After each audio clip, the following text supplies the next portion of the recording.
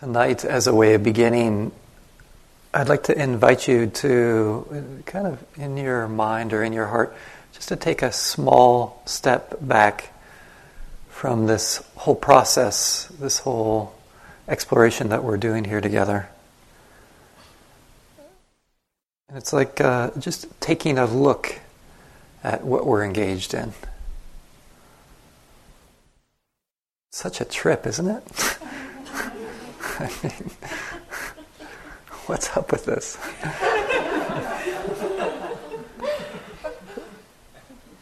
And whether you're here for 6 weeks or 3 months, it's a wild ride, don't you think? I mean, wow. So here we are, right?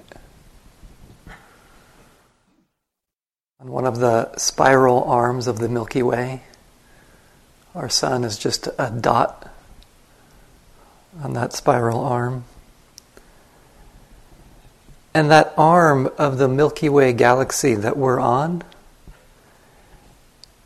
it's moving around the center of the Milky Way at a velocity of 558,000 miles per hour.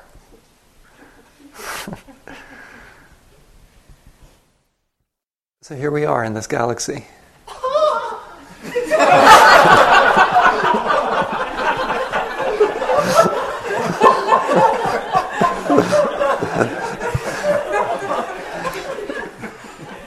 Maybe this will be a little bit too much tonight, is what I'm realizing.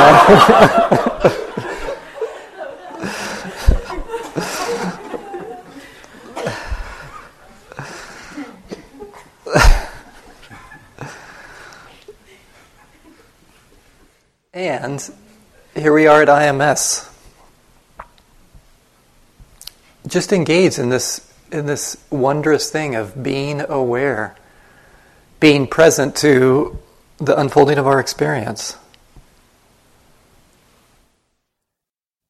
And it is a striking thing to me when I just reflect, wow, this might be an activity that's only happening on this planet, in this universe.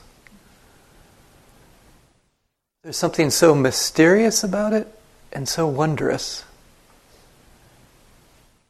To take part in this activity, this simple activity of awareness, of being aware of experience. And how special it really might be in terms of the unfolding of really this entire universe.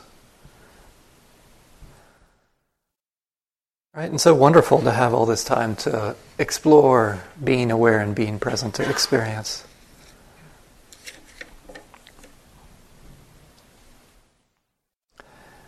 And I mention this in this kind of these far out terms for a good reason.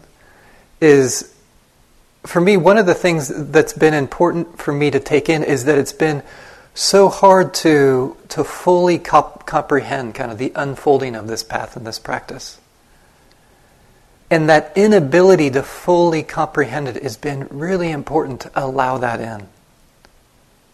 Right? It's so challenging to get my mind around it. And this fact that I can't get my mind around it, that in itself has had a kind of power to me, for me, on this path and in this practice. Because it's allowed me to begin to touch a different way of being that my intellect can't understand, yet my heart can taste in some manner. And I'm sure you know what I'm talking about. It is a trip, what we're doing here. It just doesn't fit into our little brains. We're touching something deeper together.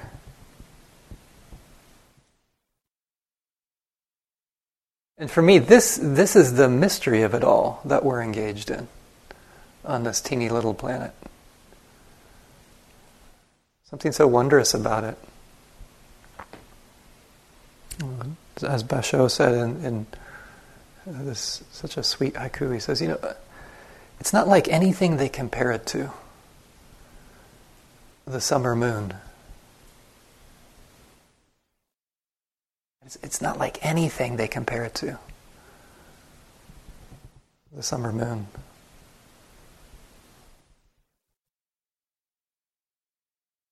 So tonight I'd like to share with you some reflections about how to touch this sense of mystery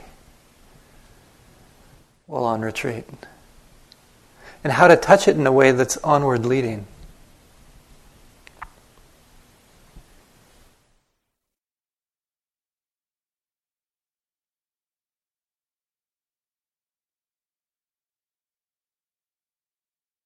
I know for me, when I started practicing meditation, one of the appealing and important aspects of it was that it felt like it was a gateway into touching what I call that which is the mystery, this quality of mystery that all of us are involved in on this teeny little planet.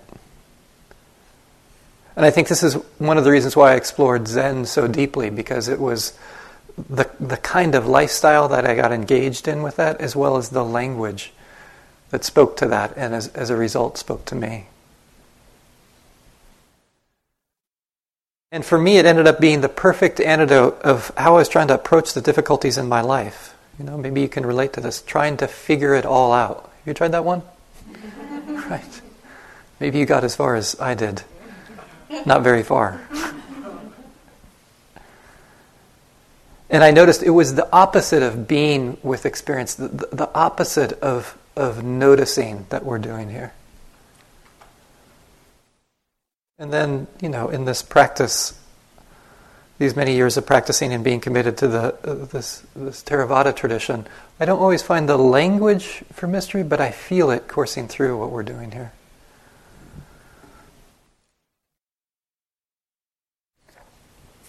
So how to touch the mystery of it all in the practice that you're engaged in.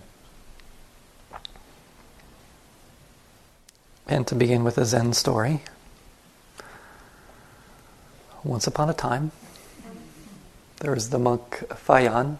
And Fayan became a Zen master Fayan. Was the founder of the Fayan Chan school of Buddhism. And as a monk, he was traveling with some fellow monks from temple to temple with a few friends, and they came to an out-of-the-way hermitage. And at this hermitage, there was the Zen master Dizang staying there. And so Dizang had come, and I think they stayed there for the night. And Dizang asked Fayan this question, "So where are you going?" It's important to remember, you know, in Zen stories, when a Zen master asks, "Where are you going?" he's probably trying to push and poke and see what kind of, you know, depth this monk has in front of him. You know, who is this young monk? Is there any understanding of this path or not? So I think this is always implied in some of these questions that seem so superficial. So yes, you know, where are you going? And Fayan replied, "On pilgrimage, wherever my feet take me." And then Dizang asks, again, he's prodding more deeply, further. He asks Fayan, "What do you expect from this pilgrimage of yours?" And Fayan says, "I don't know." And Dizang replies, not knowing is most intimate.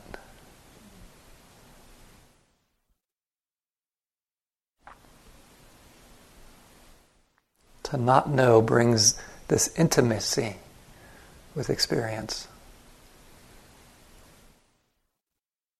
And when I read this, I imagine to myself that Fayan wasn't trying to be like this deep Zen master. He was just being honest. He was on pilgrimage wherever his feet were taking him. Yeah, he had a dedication to the Dharma. And he had no idea what to expect from pilgrimage. Something so powerful about that, and so simple. And I think it's this kind of not knowing that Fayan embodies is the way to touch the mystery of it all. To touch the wonder of what we're doing here. And I want to be clear, this isn't the not knowing of ignorance. Rather, it's the not knowing of openness, of intimacy. This is important. We're here to know our experience, but can we bring this openness and intimacy that Fayan embodies? And I see this in the story of how the Buddha began his spiritual path, at least one of the stories. That story that I'm sure all of you know, or most of you know, of him leaving the palace walls. Leaving the palace, right? And he goes out and he gets exposed to, sickness, old age, and death, and also renunciate. And when I hear this story, this kind of mythic story of stepping out of the palace, it feels like he's stepping out of that bubble of, I know what's going on, and into this realm of this mysterious existence that all of us are involved in. That's what retreat's about, isn't it? To step out of your own palace walls into the place of where you don't know what's going on. That's really where transformation, healing, and awakening can start to unfold.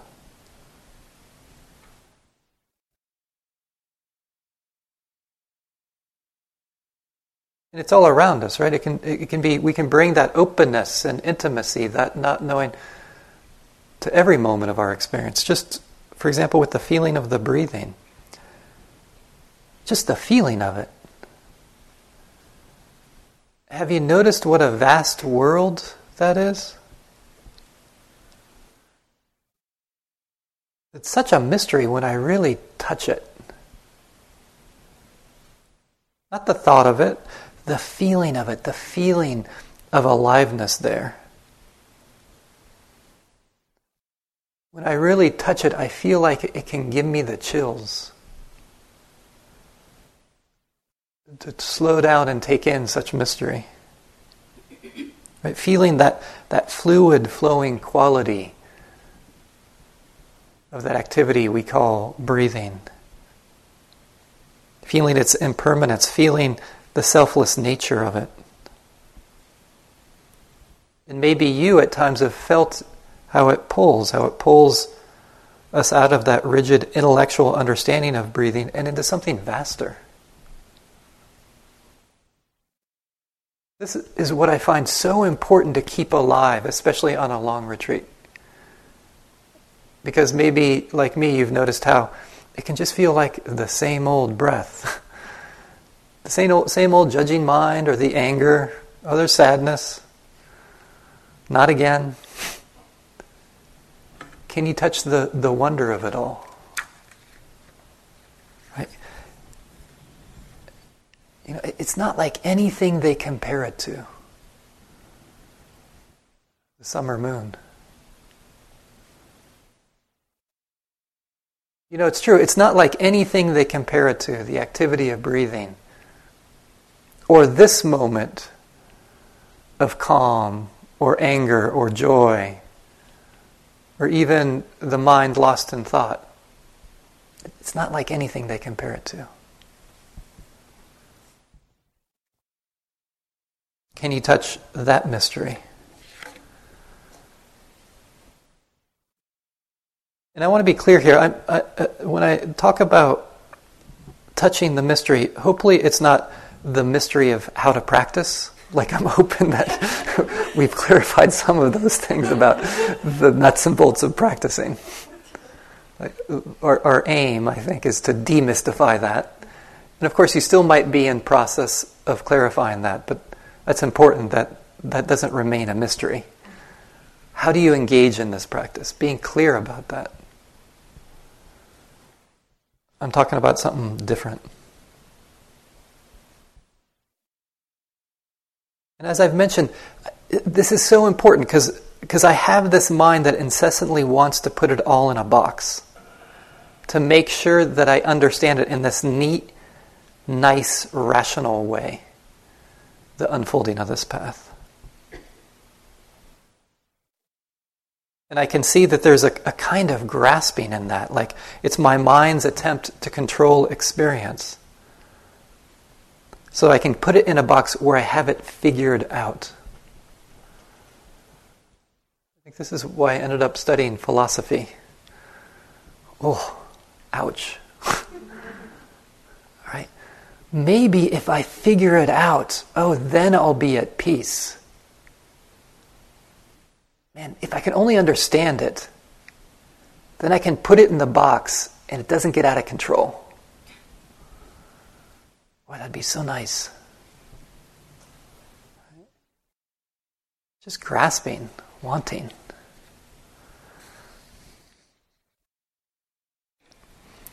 And one form this takes on a retreat, and maybe you've noticed this, is this question that can pop up around this, where there's this attempt to put the unfolding of this path in a box, which is the question of, is this supposed to be happening on my retreat? Is this the way it's supposed to unfold? Is this the way it's supposed to feel toward the end of a 6-week retreat? Or is this the way it feels in the middle of a 3-month retreat? Right? Am I supposed to feel this pain in the body or not? All of those sexual fantasies every day? Is that supposed to be going on? They haven't talked about that. Is this normal? The 10,000 times that your mind's gotten lost in judging? What about the incessant planning? Is that supposed to be happening? I didn't see that in any of the texts I've read. The weird dreams, the weird feelings in the body, the strange body movements at times. Right?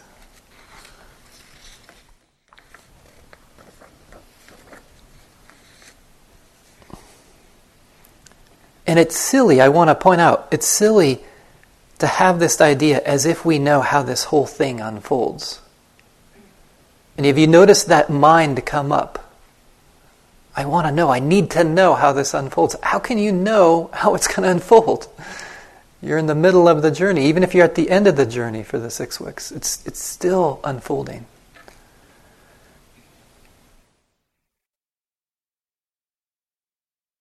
And that's all it is. It's a wanting to know. Sometimes it feels like, for me, an attempt to feel safe in this ever-changing world. But it's just a being in contention with impermanence. It really is simpler than you think.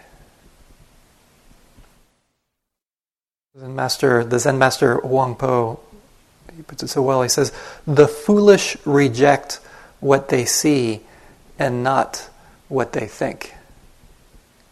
And the wise reject what they think and not what they see."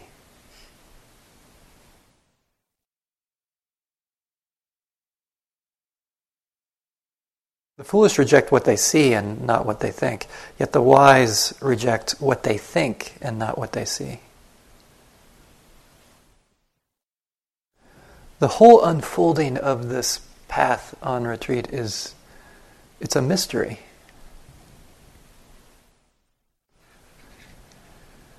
It's not like anything they compare it to. The summer moon.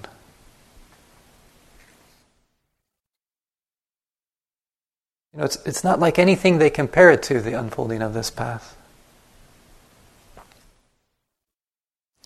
Can you open to the unfolding, the mysterious unfolding of this path? To touch it, to embody it the way Fayan did, to simply be on retreat wherever your feet take you. And I think this is important to remember, just because what I've noticed about long retreat is it's like this invisible work that's happening within our systems or in our hearts. And the feedback loop isn't so immediate. Sometimes you get some exercise, you go for a walk or a run, and then immediately your body feels different in a way. It doesn't work in this in this path in that way a lot. It's far more complex. It's invisible, you could say.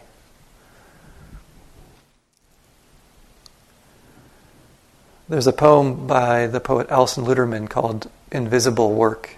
I just want to share with you just a couple lines because I feel like she's speaking to this. And she describes some of these examples of invisible work. She says, the invisible work that stitches up the world day and night, the slow, unglamorous work of healing, the way worms in the garden tunnel ceaselessly so the earth can breathe, and bees ransack this world into being.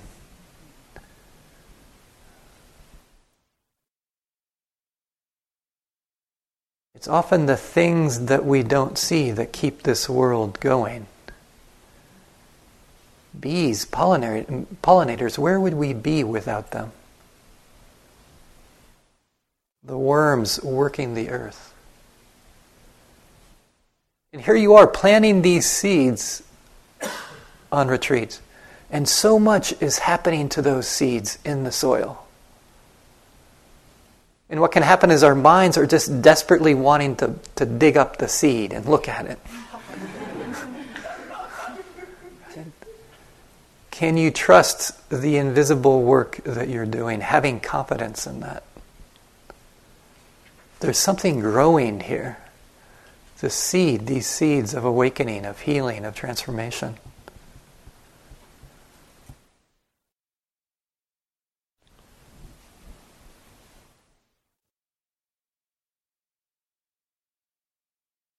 You probably know there's these like maps of this path.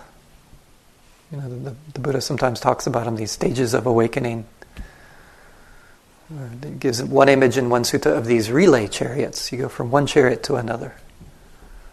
And then in the commentaries, there's this thing called the progress of insight.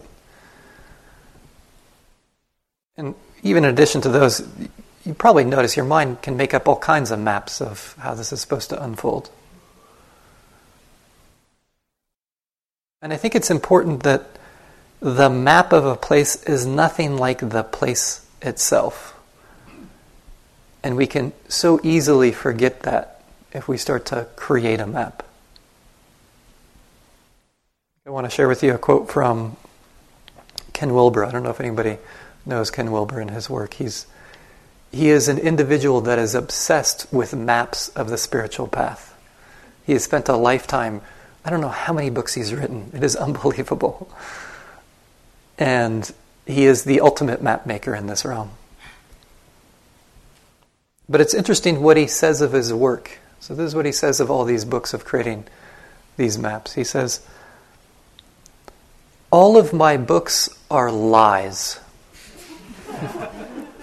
Less that he says that. They are simply maps of a territory, shadows of a reality, gray symbols dragging their bellies across the dead page, suffocated signs full of muffled sound and faded glory, signifying absolutely nothing.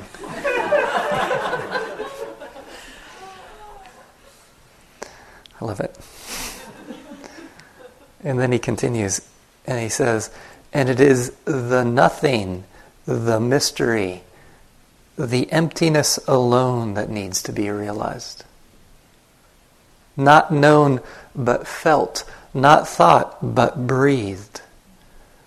Not an object but an atmosphere, and not a lesson but a life.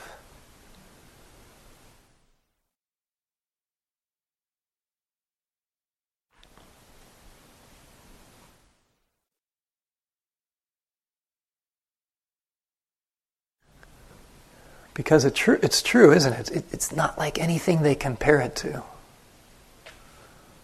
The summer moon.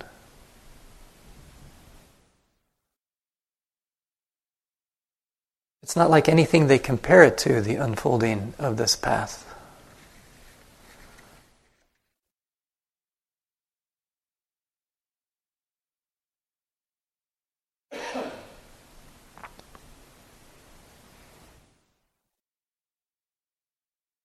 And then there's another question that come around this in the same way,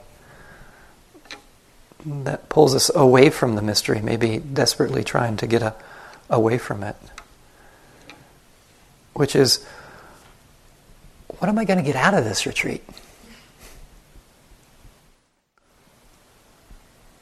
Like, I want a guarantee, I tell you, I really do want a guarantee that this is indeed worth my time and that it's all going to work out in some kind of way. And really, secretly, what I'm looking for is I want it to work out in a way that it fits my imagined fantasy of freedom or transformation or healing. Like, I want to put it in the box.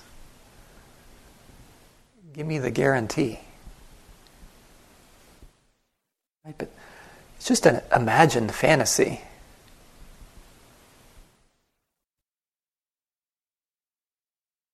Maybe true freedom, true healing, and transformation can't completely fit into how you imagine anything.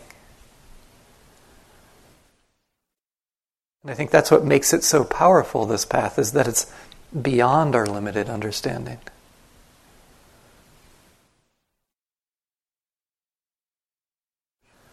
Remember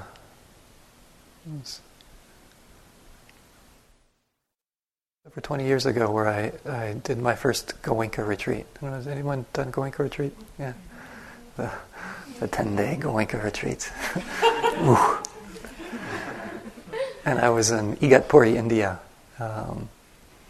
And I actually had been traveling around, and I met some practitioners in Sarnath, where the Buddha gave his first discourse.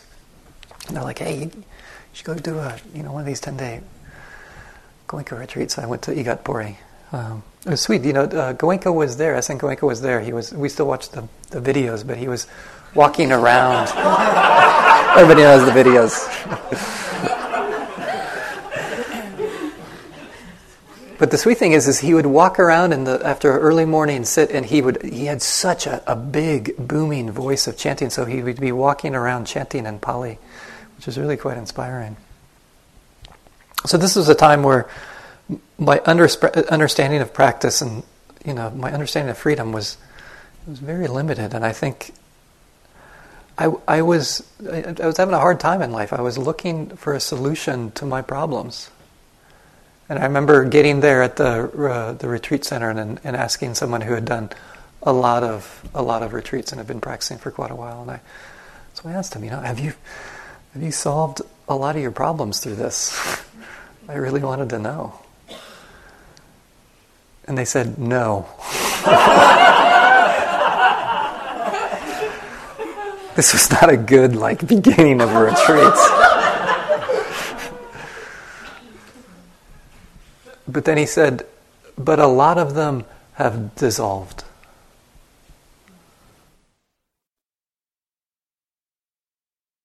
That was so insightful.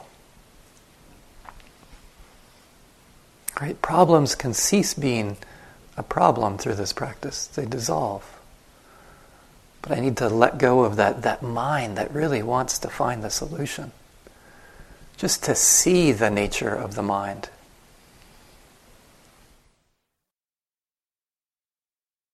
I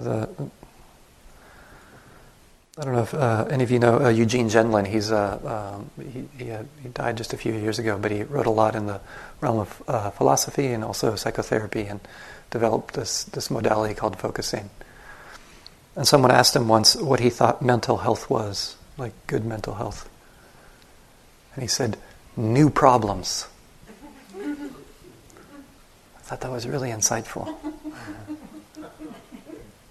Not your old problems, getting new problems. And when I imagine the Buddha, I imagine after his awakening, that's what his life was, is like he had new problems. He didn't have the old problem of greed, hatred, and delusion. He had new problems. Right? His cousin trying to kill him. Monastics doing all kinds of things that he had to make one rule after another about. All kinds of troubles, but they were new problems, not old problems. So difficult, this question of what am I going to get out of this retreat? Because it's not like anything you can compare it to. The summer moon. It's not like anything they compare it to. The unfolding of retreat.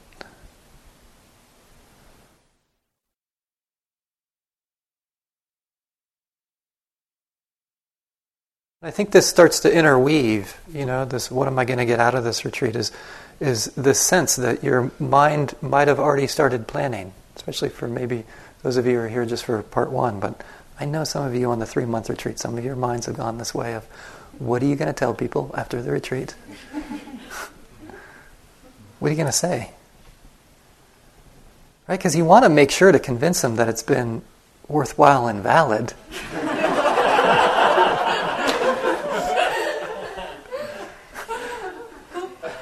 Come on. There's been that thought, right? How to put words to it. So that's the question. How do you deal with that when needing to speak about your retreat? What should you say? Yeah, good luck with that one. I have no idea.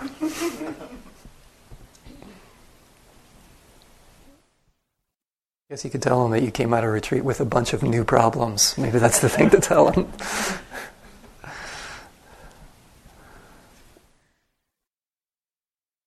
And a bit more seriously, what is there to truly say to people about such a journey? It's a challenge to put this into words. Even just with the practice meetings, you might have felt that, which I want to say was an important process to begin to put into words what's going on for the practice meetings. But it's so difficult. I remember after one long retreat, a long retreat I did at the Forest Refuge, I was a drug rehab had given me and a partner some money to do a meditation program, and I remember coming back and it just felt so strange and awkward. I really didn't have words for that long retreat, especially for people who weren't in the world of meditation. Can you touch the mystery of that, to allow it in?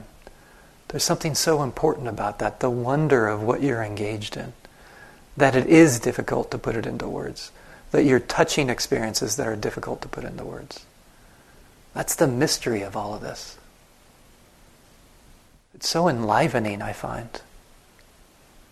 Because it's not like anything they compare it to. The summer moon.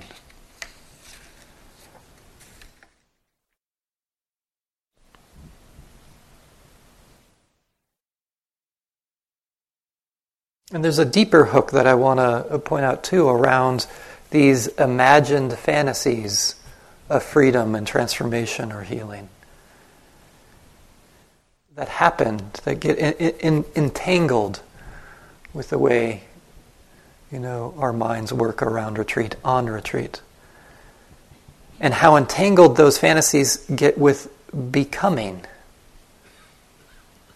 which probably you've seen, becoming in unskillful ways. And in particular, I want to point out a particular kind of becoming special. It can be so deep, right? Do you know that feeling of wanting to be that special person? I want to point out it's tough growing up in this dominant society where that's highlighted so strongly. To not have some of that, right? Your mind is society. Jack Engler, who actually for many years he'd been on the board of the Barry Center for Buddhist Studies and is I think a psychiatrist and has written a lot about the spiritual path. And also about the shadow side of how we envision the spiritual path that can be really damaging if we don't see some of these things that are implied. About some of these, you could say, these imagined fantasies that the mind creates around awakening and freedom. And he actually has a whole list of them, and I want to share with you the first one, which he says, it's this quest This is the imagined fantasy. A quest for perfection and invulnerability. So he describes it. He says, awakening can be imagined as a heaven-sent embodiment of a core Western narcissistic ideal. A state of personal perfection from which all our badness, all our faults and defilements have been expelled. A state in which we will finally become self-sufficient, not needing anyone or anything, above criticism and a reproach, and above all, immune to further hurts or disappointments. Practice can be motivated in part by this secret wish to be special, if not superior. Awakening will finally elicit the acknowledgement and admiration that has been lacking in our lives. And because narcissistic issues are so pervasive in character development and across every level of functioning, this is usually the deepest kind of imagined fantasy of awakening.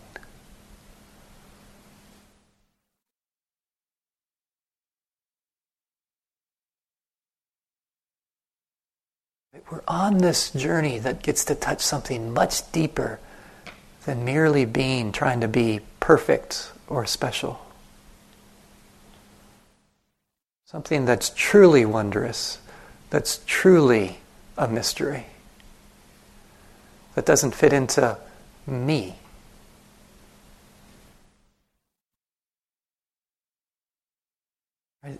It's not like anything they compare it to.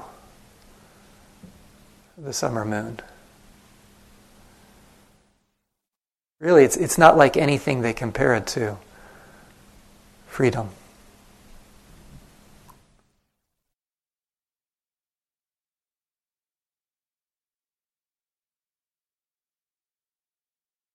And maybe this mystery we call awakening is more ordinary than our fantasies. As the Zen master Tokusan, Japanese, or Daishan, he says, what is known as realizing the mystery is nothing but breaking through to grab an ordinary person's life. Maybe this is what it's about. Or as one colleague said, maybe it's just about being mature. Wouldn't that be nice? That's what I'm looking for. This reminds me of someone who I knew went over to Thailand, and he was visiting Wat Pah. Wat Pah was one of Ajahn Chah's, I think it was his first monastery, just outside the city of Ubon.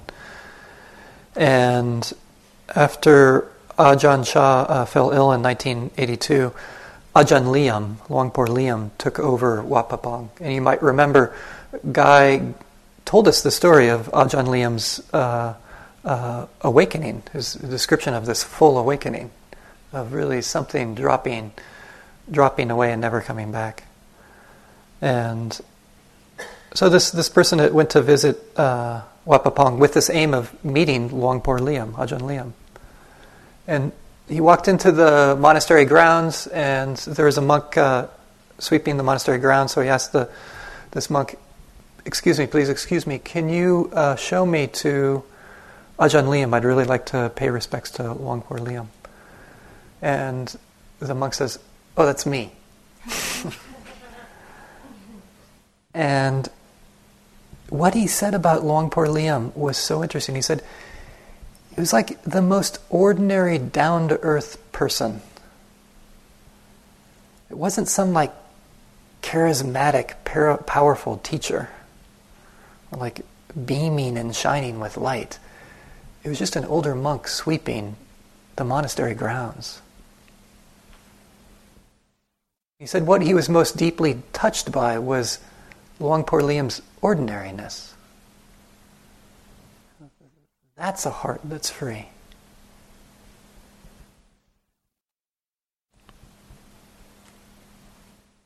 Maybe it is the mystery of simply being ordinary, not getting wrapped up in greed, hatred, and delusion.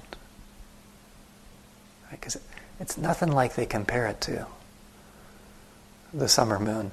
It's nothing like they compare it to freedom.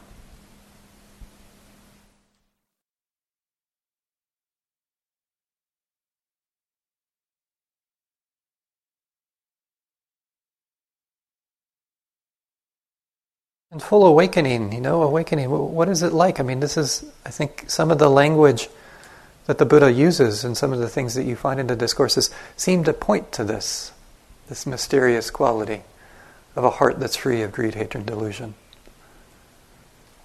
Maybe a mystery of ordinariness, but still a mystery.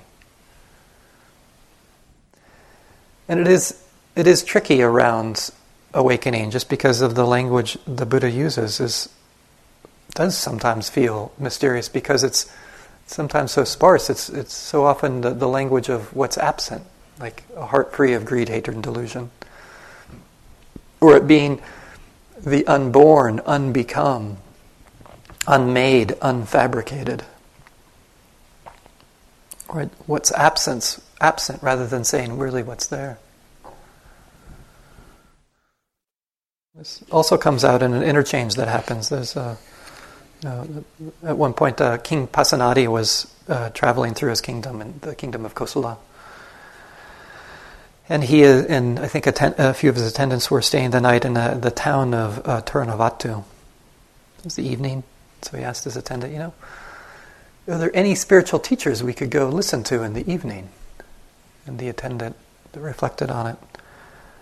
And he said, oh, actually, yeah, there's this fully awakened bhikkhuni, this fully awakened nun, by the name of Kema. And it said about Kema, this is a revered bhikkhuni. And word is spread about her, she is wise, competent, intelligent, learned, a splendid speaker and genius. So they go and visit the Venerable Kema. And King Pasenadi asks about, you could say about awakening. It's a question about the Tathagata, another word for the Buddha. And he asks these classic questions that get repeated over and over in some of these early Buddhist texts. Does the Tathagata, does the Tathagata exist or not exist? Kema says, that question doesn't really apply. Well, what about, does the Tathagata both exist and not exist? Yeah, doesn't really apply. Well, what about neither? Yeah, no, this is going down the wrong direction. So he's asking these questions, I think, in this context of, how to place awakening. And then I think King Pasenadi is a little maybe frustrated or flustered and kind of, why are you giving me these answers? And so this is what she says. And remember, this is not in modern times. This is a different time where this answer comes about. She says, well, then, great king, do you have an accountant or calculator or mathematician who can count or can figure out how much water is in the great ocean? Thus, there are so many gallons of water. There are so many hundreds of gallons of water in the great ocean. There are so many hundreds of thousands of gallons of water in the great ocean. And then King Pasenadi replies, oh, no, Venerable One, of course I can't. And then the Venerable Kema asks him, well, for what reason? Because Venerable One, because the great ocean is deep, immeasurable, hard to fathom.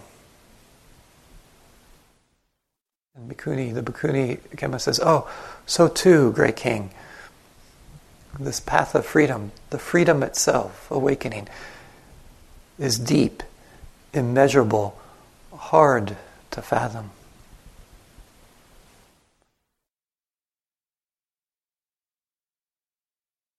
What a powerful thing to be on retreat.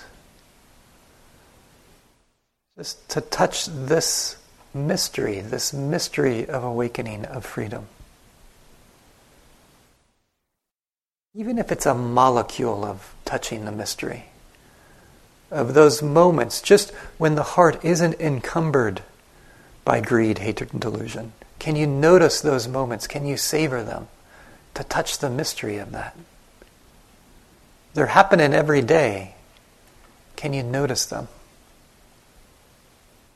In order to begin to open up to this mystery and wonder of this path.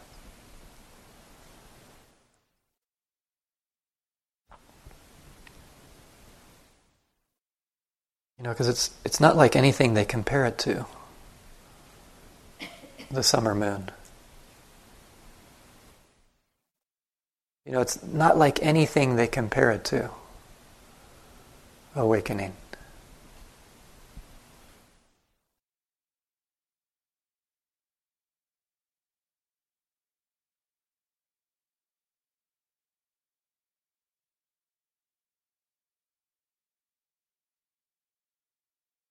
So for this retreat, can you bring in this quality that Zen Master Fayan was talking about?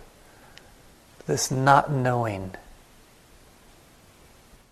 Opening the unfolding of this path without needing to know how it's unfolding. An intimacy with experience, moment after moment. Just following wherever your feet take you. May it lead to the liberation of all beings. Thank you. Let's just sit for a moment.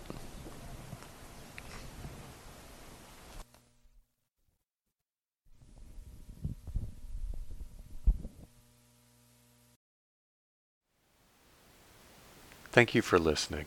To learn how you can support the teachers and Dharma Seed, please visit dharmaseed.org/donate.